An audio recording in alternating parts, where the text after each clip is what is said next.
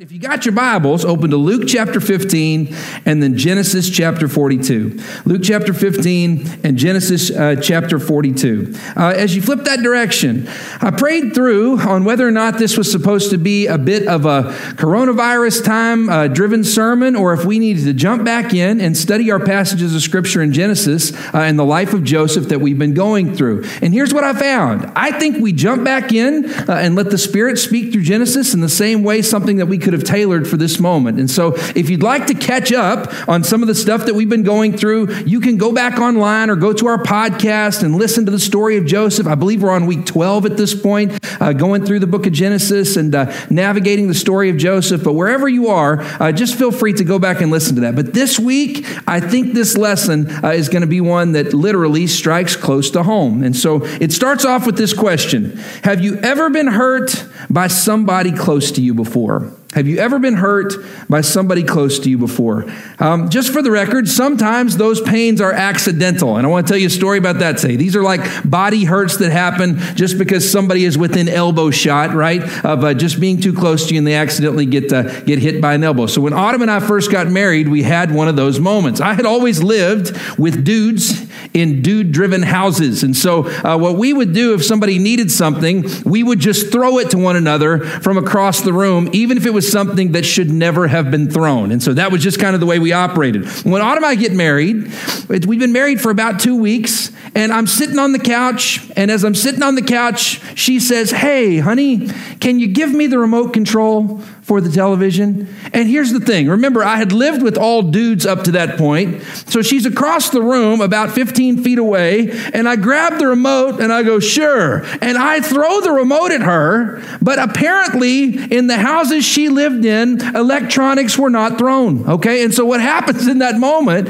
is Autumn is not expecting it, and she turns, and I threw that remote, maybe the best I've ever thrown anything in my entire life, and it hit her square between the eyes. Well, all of a sudden, the remote falls on the ground. The batteries have fallen out. And I just hop up immediately. I was like, "Oh, my gosh, are you okay?" And her eyes are watering. And she goes, "I can't believe you would do that to me. I can't believe you would do that to me." And at that point, I'm just sitting there. I was like, "I am so sorry. I am so sorry." Now, listen, completely unintentional. And I do not throw the remote anymore ever again. Okay, that's just the way that it works in our house. Okay, it was an accidental hurting. And because of that, she was very easy to let it go. Sometimes we get hurt by someone close to us emotionally. That's the heart hurt that we have, that hurt on the inside that many of you felt that first time you broke up with someone that maybe you went to school with, and after the breakup, you still had to see them in the hallways, or you still had to see them in the parking lot, or you still had to see them on the athletic field, wherever it was. You saw that person again and again, and you just ached on the inside. You just wanted to shrink into the wall or hide away, or you were the ones who puffed up big and were like, "Hey, everything's great. Life is better than it's ever been. How are you?" I mean, that's kind of the way it goes, right? Hurt. When we've been hurt by someone close to us, close proximity, or when they've landed a shot on the inside of our heart, inside of our life, those things are difficult. But I found in my own life, the pain that hurts the most is when someone is close to us, when they are blood or we are connected to them by law, when they are family. Family hurts are brutal. Family hurts are hurts that don't go away immediately. And many times it can take years, decades, sometimes a lifetime is not enough to navigate that hurt. In leading into what we're going into with all this coronavirus stuff, there are some of you who this has brought up, emotions and experiences, because you have family members you haven't talked to in a long, long time that all of a sudden you are reconnected with and trying to figure out what it is that they're going through. Luke chapter 15, starting in verse 11, we get the story of a family struggle that's taking place. Look at Luke chapter 15, verse 11. Jesus tells the story of the prodigal son. It says, Jesus continued, "There was a man who had 2 sons. The younger one said to his father, 'Father, give me my share of the estate.' And so he divided the property between them." Underline, "give me my share of the estate." Not long after that, the younger son got together all he had, set off for a distant country, underline distant country, and there squandered his wealth in wild living. Underline, squandered his wealth in wild living. What we find in this passage of Scripture are some incredible hurts that take place in this small Jewish family. Jesus tells the story about a young man who tells his father, I would like my inheritance before you die. Read between the lines there. The young man has just verbally abused his father and said, I wish you were dead. It would be more profitable to me if you were dead than to have you alive and have to wait for you to die in order for me to get what I feel like is owed me. Not only that, but he's so serious about this that the father actually goes through with giving the son this item, giving the son the property that's been divided. Not only that, the son sets off, and as he goes off, he squanders the wealth. He doesn't save it. He doesn't build a new life for himself. He just throws it away. And the picture is almost, he throws it away just like the father knew that he would. The pain that's been established here in this passage is so great. There are some of you that have endured some pretty heavy hurt in your family situations. And maybe in this passage you fall into the category of the father, the one who has been left, or maybe you fall into the category of the one who has hurt someone else in a pretty brutal way. Wherever it is that you are, we're going to talk about family hurt today and how to navigate it so that we can get back to where God wants us to be, which is, again, united in relationship and also reconciled and living in an attitude of forgiveness. If you're taking notes, little quote here for you. The bonds of family are established by God for good reason. Let me say that again. The bonds of family are established by God and for good reason. If you are in a situation where your family situation is stretched or is in a difficult circumstance, just know it is God's desire that you find reconciliation in that there would be forgiveness, that there would come a place where, again, under the umbrella of Jesus Christ, your family could be whole again. It begs the big $1 million question today. So how do we begin dealing with family hurt? How do we begin dealing with family hurt? When someone has walked out on us, when someone has been greedy, when someone has squandered the wealth, and then, let's just be honest, when there is abuse that has taken place in a circumstance in your life, when someone has physically, emotionally, verbally, spiritually abused you, is it possible for there to be reconciliation? What I love about the story of Joseph is a template for us in how to get back to a point of reconciliation. We get to watch the way the Lord reconciles him with his family. Look with me, if you will, now at Genesis chapter 42. We're going to start in verse 1, go through some of the verses we did a couple of weeks ago. And in Genesis chapter 42, starting in verse 1, we're going to look at what happened. So Joseph, remember, has been sold into slavery by his brothers because of a vision that he had that made them feel deeply insecure. So he's gone off into slavery. He's been sold to a group of Ishmaelites who then sell him to a man named Potiphar. Remember, Joseph is then accused of sexual assault wrongfully in Potiphar's house, put away in federal prison. They can't execute him because they don't have enough evidence to convict him. And then as he lives in prison for what is most likely more than a decade, as he waits away in prison, then all of a sudden, finally, Pharaoh has a dream. Joseph interprets it, and now Joseph is at the right hand of Pharaoh, the second most powerful person in the entire kingdom of Egypt. Now, what's crazy about that story is after all these years have taken place, after all these years have passed, 7 good years, when the famine finally hits, you know Joseph is sitting there going, Lord, I love my life. I wonder about my family sometimes, but I am so grateful. Joseph had 2 sons. He had a wife. He had his father-in-law was of great reputation. I mean, Joseph's life has really come together.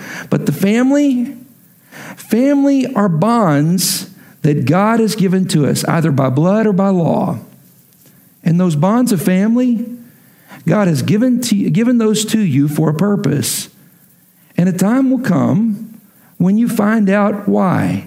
Why is it that God gave Joseph the brothers that he had given them? Were they supposed to be a distant memory, or were they still a part of his story? What we're about to find out is his brothers are still very much a part of his story. Look at again, Genesis chapter 42, and we're going to start in verse 1. It says, when Jacob learned that there was grain in Egypt, remember there's this big famine, he said to his sons, why do you just keep looking at each other? He continued, I have heard that there is grain in Egypt. Now go down there and buy some come for us so that we may live and not die. Then 10 of Joseph's brothers went out to buy grain from Egypt, but Jacob did not send Benjamin, Joseph's brother, who was with the others, because he was afraid harm might come to him. So Israel's sons were among those who went to buy grain, for the famine was so severe in the land of Canaan also. Look at what it says in verse 6.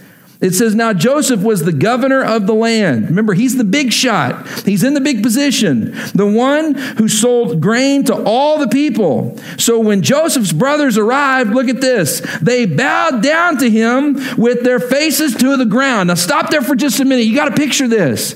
Joseph has been abused by his brothers. And the last time that he saw his family, they verbally abused him and told him that his dreams were fake, that the vision God had given him was not real. Not only that, but they have physically beat him up and thrown him down into a pit where they then sold him into slavery. He was physically, emotionally, verbally abused, and then he's put in prison.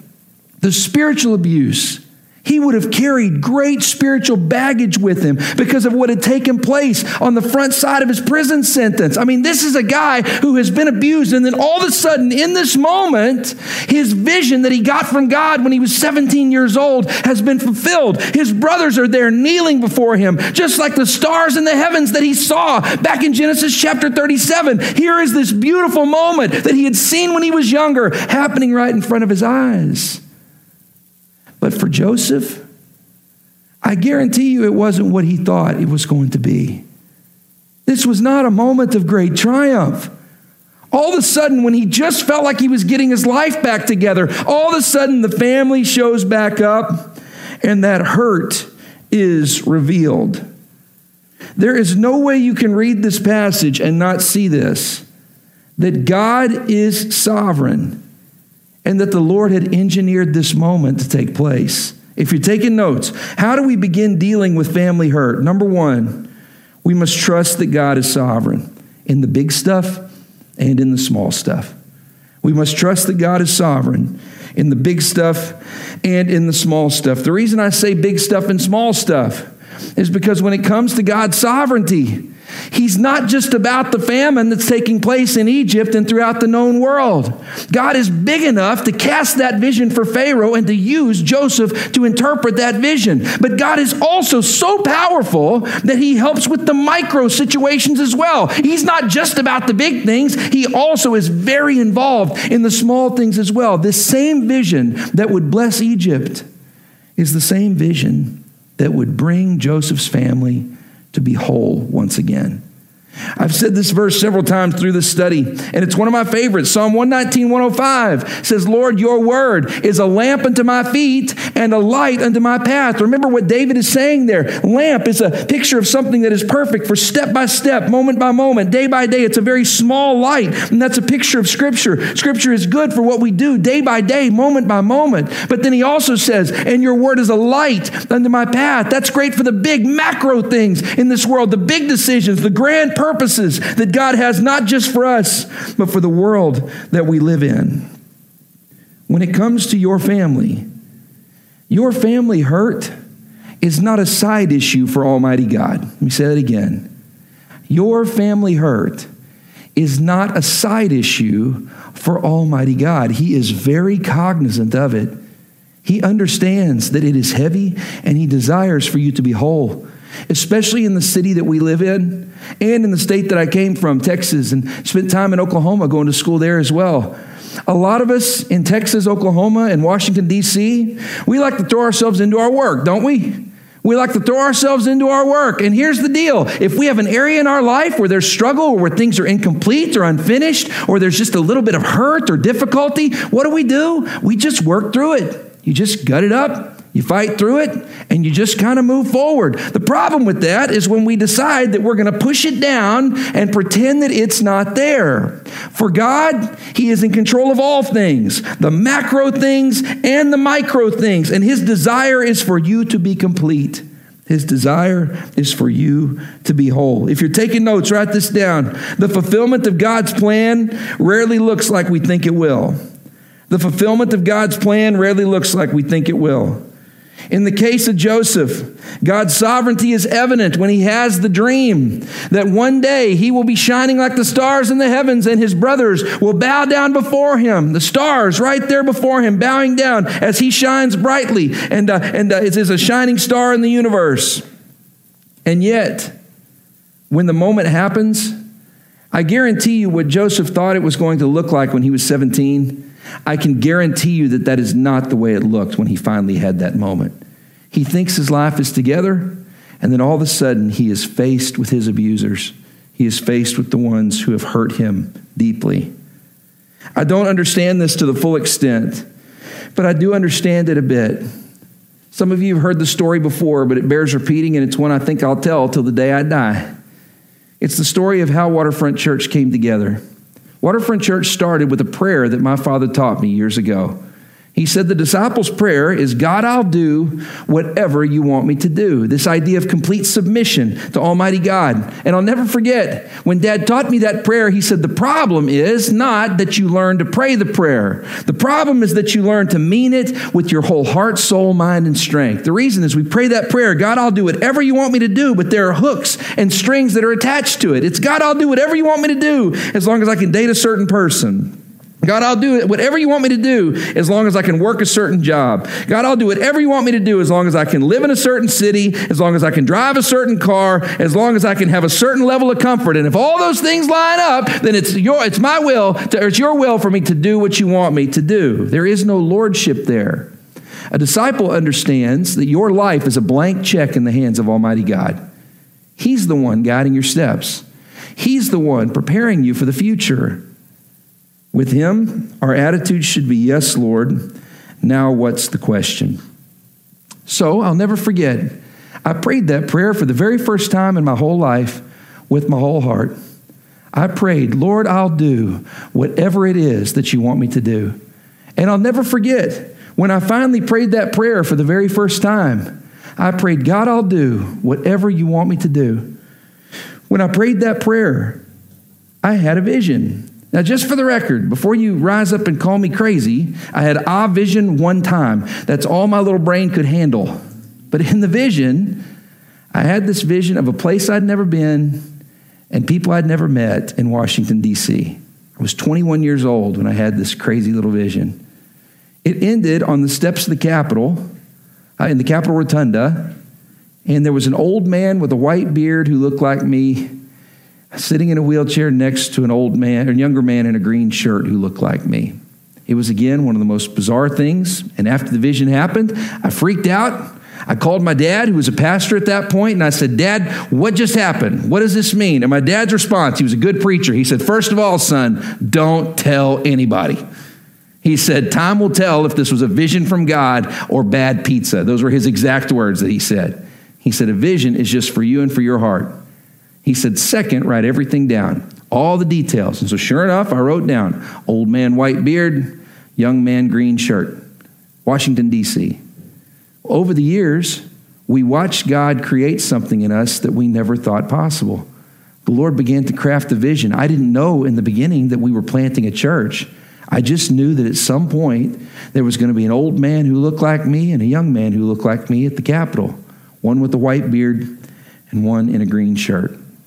Now, over the years, I told some people about this crazy little vision in the same way that Joseph did in Genesis chapter 42. And I remember thinking, maybe I'll be one of the ones that God uses to change our country. Maybe I'll be one of the ones to start a great revival. I was ready to do whatever it was God called for me to do. Remember, God is God of the macro, and he is also God of the micro. As many of you know, my father and I were at odds. And when I had the vision, what was crazy that I didn't ever realize was all the different pieces in my life that vision would end up touching. My father and I were at odds. And by the time we moved to Washington, D.C., my dad and I would go from being struggling in our family situation to all of a sudden being the best of friends. What I didn't know is that God would give me a partner on this journey in my amazing wife, Autumn, and that we would get to go and do this thing together, that we would have the most amazing body of believers people that we long for. And this last week, I have realized just how much you mean to me. I love you so much, and I miss you deeply. But as you go through time, all of a sudden, the Lord began to show that this wasn't just about starting a church.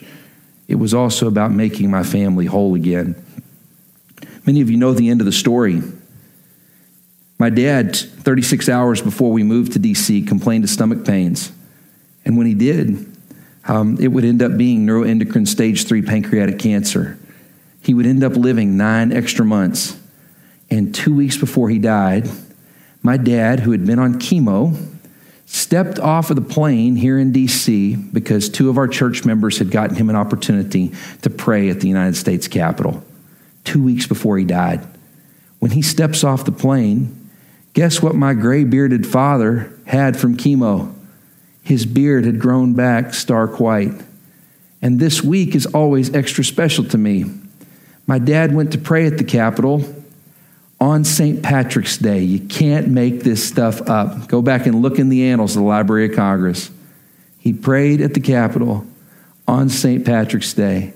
And guess who was wearing a bright green shirt? Unbelievable.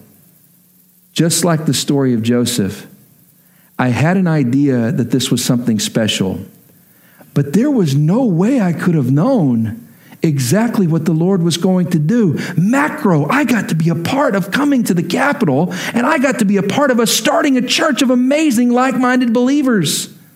But on the micro level, I got to be with my dad 2 weeks before he would pass away. And after a member of Congress pushed his wheelchair to the Capitol Rotunda, my dad looked up at me and said, "You saw this, didn't you?" And I could tell him with my whole heart, yes, I did. Now listen to me. Guys, a vision from God very rarely means exactly what we think it's going to mean. A vision from God is given to us so that when we stand on the edge of a knife, he can tip the scale in one way or another to get us to go exactly where it is that he wants us to go. When it comes to family hurt, whatever vision and purpose God has given for your life professionally, whatever vision he's given for your life with your new family, if you are connected to someone by blood or by law, God's desire is that relationship to be whole. God's desire is for that relationship to be reconciled, for there to be forgiveness that takes place. It begs the question here, are you trusting God with the big and the small things? Are you trusting God with the big and with the small things? Now look with me, if you will, at Genesis chapter 2, and we're going to read verses 7 through 20. We're about to get Joseph's response with the culmination of the vision. Look at what happens here. It said, as soon as Joseph saw his brothers, he recognized them, but he pretended to be a stranger and spoke harshly to them. Underline, he spoke harshly to them. Where do you come from? He asked. From the land of Canaan, they replied, to buy food. Although Joseph recognized his brothers, they did not recognize him. Now stop right there for just a minute. This is important to lay out. When someone has abused you, you remember them vividly, don't you? When someone has hurt you physically, emotionally, spiritually, verbally, you remember their face. You have that replay you can hit in your mind, and you remember very vividly who that person is. But quite often, they do not remember you in the same vein of accuracy. That's the case here. Joseph recognizes his brothers immediately. He recognizes his abusers. He remembers the pain that they had caused him. And he couldn't even tell them who he was at this point because he was filled with such fear. Look at what it says then in verse 9.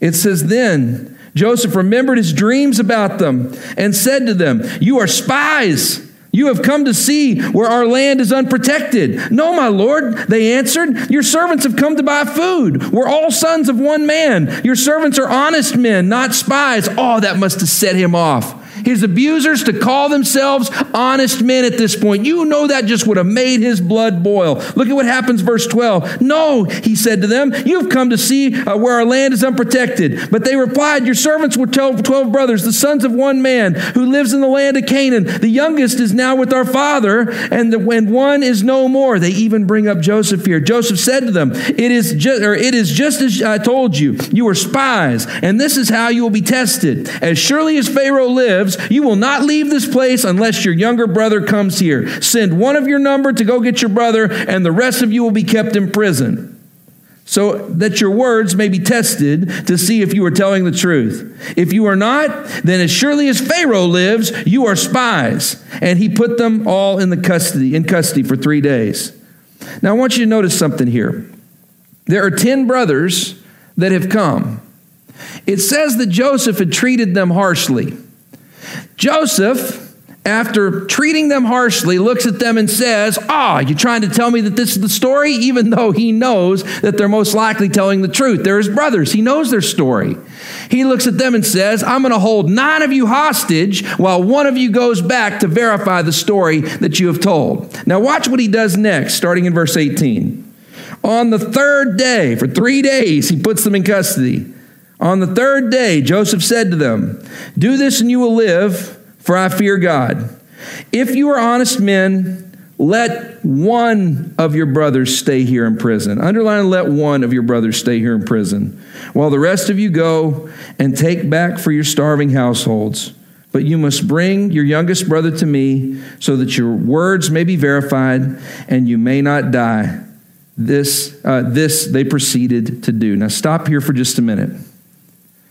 Joseph responds harshly in the moment. Says, "I want you all in prison. I'm going to treat you the same way you treated me. I want all of you in prison. And then I'm going to let one of them go back to your father to verify the story." But 3 days later, Joseph calms down and the harshness settles. And he comes back and says, "How about 9 of you go and just one of you stay as the hostage?" Now listen. This is incredibly important when it comes to dealing with your family. We can be extra harsh with the people we love the most. It's a really bizarre human feature. If you're taking notes, write this down. How do we begin dealing with family hurt? Number 1, trust that God is sovereign. And number 2, know when you're being harsh. Know when you're being harsh. We can be so harsh with those people that we love the most. And in this circumstance, Joseph blows up. He's got a whole bunch of pent-up anger, frustration, and hurt with his family. And he blows up, but 3 days later comes back and says, upon further review, let's flip it. 1 hostage instead of 9. Now, just for the record, if you've ever seen in a football game before, when they have a circumstance where in the football game, a referee throws a penalty flag, and as the penalty flag goes up, it doesn't look like a penalty's taken place. So what do the fans do? The fans freak out. They get so angry. It airs on the Jumbotron. And then what do? Now they've instituted instant replay to where the referees can go back, they can look through the video footage, and then the referee comes back out and says, upon further review, ruling on the field stands, 3rd down, right? Or they come back and say, upon further review, the player's knee was down. We are reversing the call. And here's the deal.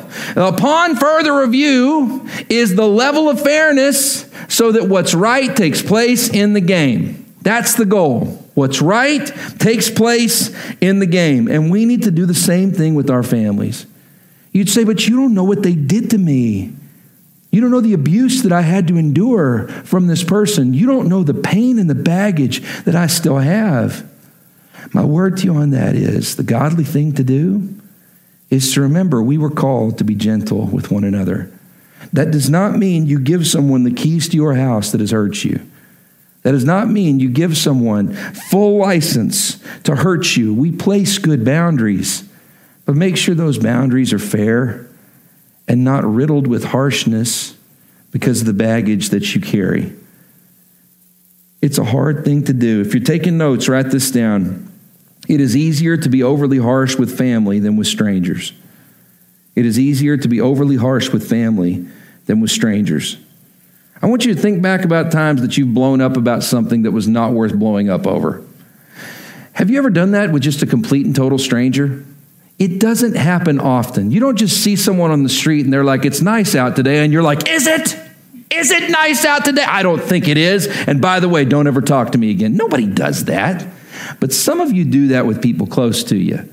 All they have to do is say the wrong thing. All they have to do is not follow that pattern of life that you feel like they were supposed to follow. All they have to do is not do something in the way that you have settled that it was supposed to be that way or a time that it was supposed to happen. And then we blow up at them. And when we do that, again, it's not a godly thing. When we respond in that harshness, when we've been hurt, it's not okay for us to continue hurting others. It's not cool. Just for the record, in Ephesians chapter 4, verses 25 through 32, Paul lays out kind of this principle. Here's what he says. Ephesians chapter 4, verses 25 through 32.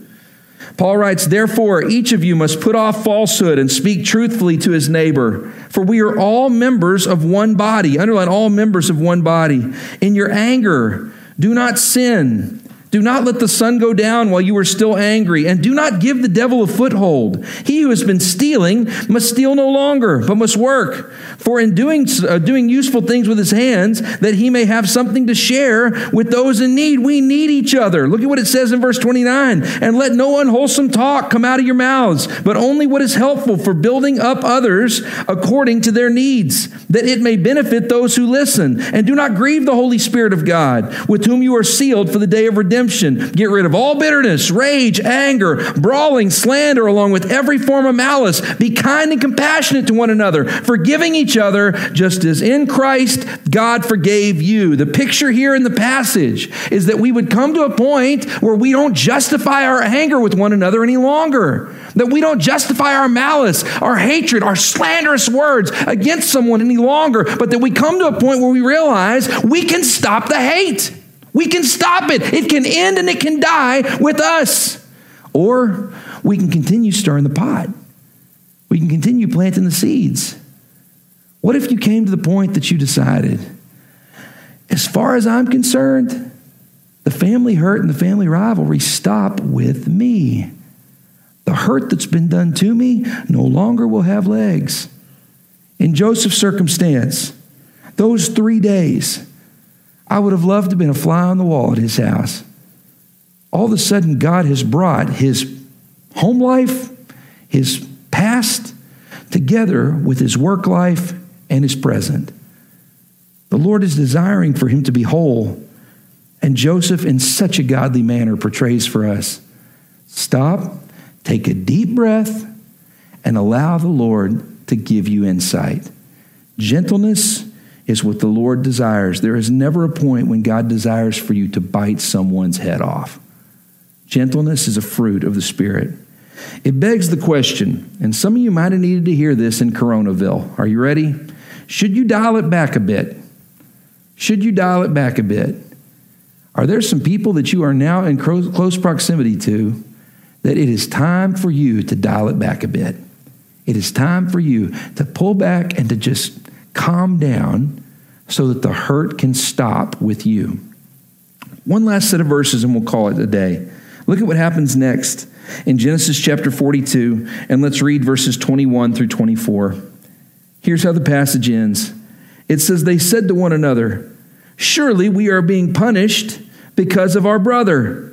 We saw how distressed he was when he pleaded with us for his life, but we would not listen. That's why this distress has come upon us.' And Reuben replied," remember, Reuben's the one way back who had said, "Let's not kill Joseph, let's let him go." Reuben replied, "Didn't I tell you not to sin against this boy? But you wouldn't listen. Now we must give an account for his blood." And they did not realize that Joseph could understand them, since he was using an interpreter. Listen to verse 24. This is crazy. "He turned away from them and began to weep." Underline and highlight, began to weep. This man is the second most powerful person in the world at this point. And he begins to just weep right there. He turns his back, but then he turned his back to them again. He had Simeon taken from them and bound before their very eyes. Underline, he had Simeon taken from him. So much happening in this set of scripture. What happens is after Joseph tells them the new plan, 9 of you can go, but 1 of you has to stay. At that point, all of a sudden, they start talking in their Hebrew language. Well, for Joseph, he can speak the language. It was the language he grew up with. And he's been speaking to them at this point through the Egyptian language. So all of a sudden, they think they're having this secret discussion. And one of the brothers goes, "This is happening because of what we did to Joseph all those years ago. And Joseph is sitting there and he's listening. They don't know that he is interpreting their conversation, and he's hearing them basically show remorse for what they've done to him. This would have caused such turmoil with him. He has felt so in control. He has felt so on top of things. And then all of a sudden, Reuben comes up, and Reuben says, I told you to leave him alone. Whether Joseph knew that or not, all of a sudden he realizes maybe they weren't all against me at this point. And man, he's so filled with emotion. The picture is he turns his back to them, and he begins to weep. Family hurt. We can act on the outside like it doesn't matter. We can act on the outside like we're different now, like we've moved forward. We've moved past that. I'm so glad I'm so much bigger and stronger than I was when I was in that circumstance. Joseph's the second most powerful man in the world. And when his past is brought up, he turns and he weeps because the villains that he had in his life for so long, all of a sudden seem to be changed men. If you're taking notes, write this down. How do we begin dealing with family hurt? Number one, we've got to trust that God is sovereign. Number two, we've got to know when we're being harsh. And number three, we've got to leave the door open. We've got to leave the door open. In Joseph's circumstance, I promise you, getting out of prison was a miracle that he looked back on and was so grateful that God performed for him. Getting to get married, getting to have 2 sons was a miracle that I know he looked back on fondly. But this one, this was the dream that he dare not even speak, that he could be reconciled to his brothers who had abused him. And all of a sudden he begins to see that they not only claim to be honest men, but they seem to truly be honest men. He leaves the door open instead of slamming it shut in this circumstance. He could have thrown him out. And instead, he leaves the door open. There are some of you that have been hurt so deeply in your families. It is a very godly thing to hope for reconciliation. Let me say that to you again. It is a very godly thing for you to hope for reconciliation. Now, you don't embrace it until it's time, but it is a very godly thing to hope for that.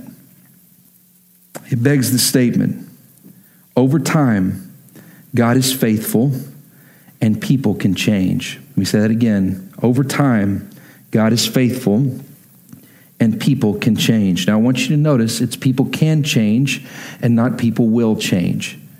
There are going to be some circumstances that are beyond your control, that this side of heaven, the person that you are hoping will change does not. But the hope is that God is strong, that he is sovereign, that he's in charge, that he's in control, and that through his power, change is possible. Hold out hope and trust. You want to talk about examples of how people can change? We've experienced them all this week. You know who it's happened with? The people who are the worst with technology on planet Earth, pastors, all right? There are so many pastors that we are friends with on Facebook that are in their 60s or 70s or even 80s that all of a sudden are doing a live stream this week, all right? Or that are doing online services for their congregations. In fact, there are so many people in their 60s, 70s, and 80s that have shunned technology up until this point that are now posting online different Bible studies. They're posting different stuff on Facebook Live or on YouTube. And we're watching, scratching our head. One of our longtime members, Megan Shinnework, her dad is a pastor up in Oregon. And she sent me a Facebook message a couple of nights ago and said, "You're not going to believe this. Dad is on Facebook Live." I said, "You're kidding me. That's amazing." She said, "Here he is, older than 60 and posting a sermon on Facebook Live." It was so exciting to get to hear. People can change.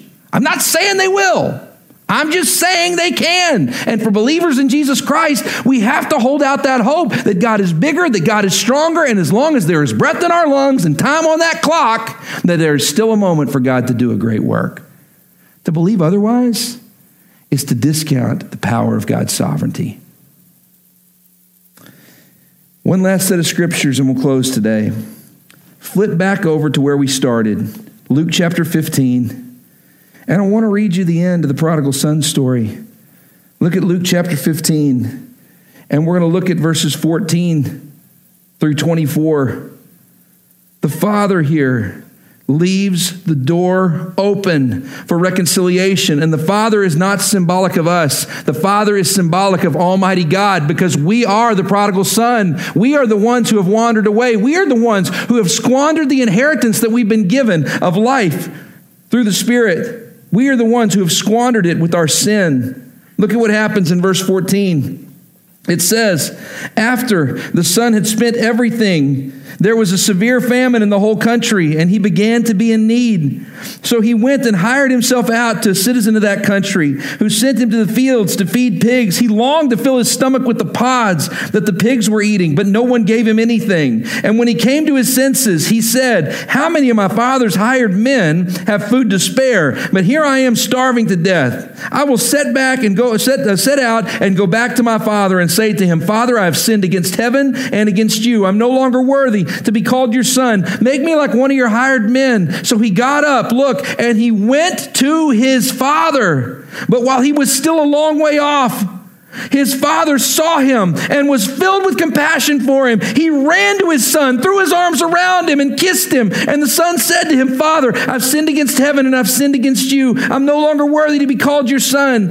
It says, verse 22, but the father said to his servants, quick, bring the best robe and put it on him. Put a ring on his finger and sandals on his feet. Bring the fatted calf and kill it. Let's go have a feast and celebrate. For this son of mine was dead and he is alive again. He was lost and he is found. So they began to celebrate. Stop there for just a minute. It's a picture of God with us. We wake up in our senses and realize we went our own way. We pursued our own sin, but all that's done has ended us up with the pigs in the slop, barely scraping by and surviving. All of a sudden the son wakes up and goes, I need to go home. I need to go back, but I don't know if I can. I just want to become someone in his household. The son prepares this statement. Father, I sinned against heaven. I've sinned against you. I admit that I'm a sinner. I admit that I've hurt our family. And then he says, I'm no longer worthy to be called your son. He says, just make me one of your hired men. Just make me one of your hired hands. I just want to be in the house. I just want to be near you.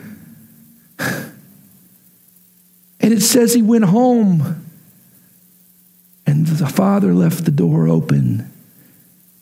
Staring at the window, the father sees the son in the distance.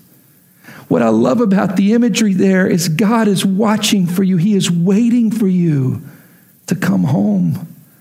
And it says, while he was a long way off, the father sees the son, and instead of making him grovel and give his speech, the father runs to the son.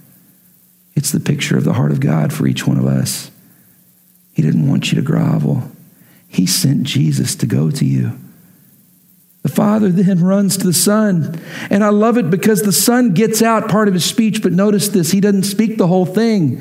The picture there is the son going, no, Father, please give me some space. I stink, I'm disgusting. You don't know what I've done. I've wasted all these years. I've wasted all our money. I've wasted all this time away from you. I am no longer worthy to be called your son. You got to picture the father here. The father's probably sitting there so giddy and so excited that the son is home. He's going, are you done yet? Are you done yet? I don't need to hear your speech. You're home. You've walked through the door. Come on, let's do it.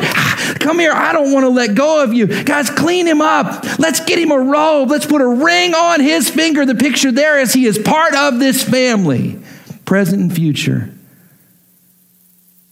And then he says, for my son who was lost now is found. He's home. The picture here in Scripture is of how God pursued us through his son, Jesus Christ.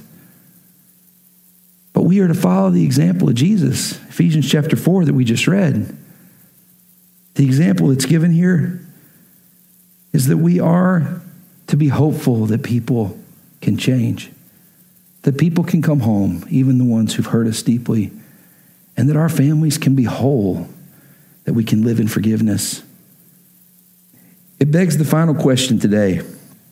Is there a path back to fellowship with you?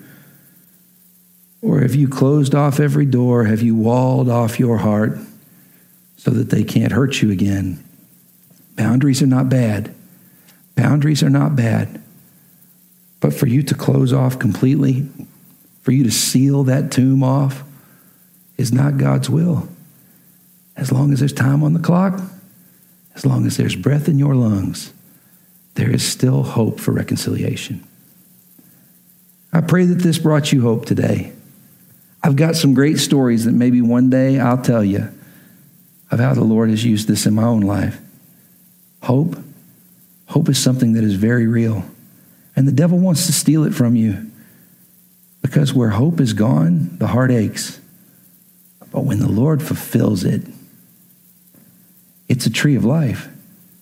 It's something that brings us joy every single day, no matter our circumstances. To remember that the same God who brought us through the difficulty in the past is the same God who will bring us through to the future. I love you guys. Don't tune out. The best part of the service are these next few moments. If you just bow your heads for prayer. With every head bowed and every eye closed, nobody looking around but just me. At our church, we call this our time of reflection. There's nothing mystical or magical about this time. It's just a chance for us to stop and to process how we're different because of the songs we've sung, the sermon we've heard, and specifically the scripture that we've read. Is there anyone here today that would just say, Zach, would you pray for me? I need to trust God in the macro and the micro. I need to trust God in the big things that are going on right now. And I also need to trust him in the little things as well. You know what I found? I found over the years that typically we don't have trouble with one, or we typically don't have trouble with both, but we typically have trouble with one. Maybe you're the type of person that would say, I trust God in the things happening with my own life, but I'm scared to death about what's happening in the world right now. I'm filled with such fear because I don't know what tomorrow holds. If that's you, I just want to pray for you that you would trust God today, that you would trust that he formed the universe. He certainly is in charge of it, in control of it right now. And then for the other side of you, maybe you're the one that would say, Zach, I trust God with the universe, but there's some deep family hurt that I'm navigating. There's some deep internal struggles indicative to just my life that I need to trust God with control of those things. There may be some of you that have found out you're out of work this week. My heart goes out to you. I'm broken for you, and I've been praying for you. If that's you, either on the macro or the micro, even in your living room or wherever you're watching this. In fact, some of you may be watching this years from when it's been recorded. If that's you, I'd like to ask you as an act of worship just to lift your hand where you are right now. If that's you, I'm going to pray for you. But I want to invite you to pray for this as well. Say this simple prayer. God, I trust you with things that are big and with things in my life that are small. I trust you with all things. Second, maybe there are some of you here that would say, Zach, when it comes to my family, when it comes to those closest to me, I've been a little harsh. I've not been kind. And I need to dial it back a bit. With nobody looking around but just me, because it may be some people sitting in the room with you that you've sinned against. It might be your mom or your dad or your grandparent that you talk to on the phone. With nobody looking around but just me. If you're here and you'd say, Zach, would you pray for me? I need to dial it back and I need to be gentle and kind. If that's you, if you would just lift your hand where you are right now. I'm going to pray for you, but if that's you, your simple prayer is this: God, help me to be gentle. God, help me to be gentle, because that's how Christ is for us. God, help me to be gentle, because that's how Christ is for us. And then last but not least, maybe you're here and you'd say, Zach, I'm the one who has walled off. I'm living a different life now. I've built a decent career. I'm moving forward and trying to do things in the future, but the honest truth is, I need to leave the door open for relationship. If that's you, nobody looking but just me, I just want to pray for you, and I know that's a very hard decision to make. If you're here and you'd say, Zach, pray for me. I need to leave that door open. I need to have hope that people can change. I need to have hope that the Lord can work in my circumstance. If that's you with nobody looking but just me, if you would just lift your hand where you are right now. I want you to know I know how hard that is. I know that that was a request that was incredibly heavy. If that was you and you just lifted your hand, I'm going to pray for you. But your simple prayer is this: God, give me a double portion of courage. God, give me a double portion of courage to hold out hope. God, give me a double portion of courage to hold out hope. I can't promise you that change will happen, but our God is so powerful. I've seen it so many times. Hope is something that has to do with our faith. Trust Him, and then I'm going to pray that God gives you a great testimony. I'm going to pray for us, and then we'll sing 2 more beautiful songs of worship. Father, thank you for this day and for your blessings in it. Thank you so much for the time that we've had to study your word, to dig deep into Scripture. And Lord, thank you. Thank you for that amazing story of the prodigal son. And Lord, we also thank you for Joseph laying out that roadmap for us when we have been hurt of how we can move back towards reconciliation. Lord, I pray in the name of Jesus Christ for those who need to trust you in the macro things or the micro things. I pray that you would give them courage and faith today. And Lord, that whatever it is they're holding on to, that they would give it to you, that they would place their trust in your power and sovereignty. And Lord, for those who have been too harsh and need to dial it back a bit, in the name of Jesus Christ, I pray that you would fill them with peace, with gentleness, and Lord, that they would find a way to respond in kindness rather than to blow up at those who are closest to them. Help us to cut each other some slack. And Lord, for those who need to leave the door open for reconciliation, help them not to wall themselves off. Lord, I pray that you also would not allow them to get hurt again, but that, Lord, they might truly hold out hope that you can do all things, that as long as there is time left on the clock and breath left in our lungs, there is still a work of reconciliation that you can do. Lord, I pray that from right here in this moment, across space and time, that you would stir in hearts through your Holy Spirit and that you would create amazing testimonies of your greatness. And Lord, I pray that you would knit families back together. Thank you, God, for who you are. Lord, you've done so much through this virus already. I am so interested to see the future that you have for us. Thank you, God, for loving us. Thank you for being there for us. And Lord, thank you that we can worship you no matter where we are. Thank you that you hear us. Thank you, thank you. It's in Jesus' holy name we can pray. Amen.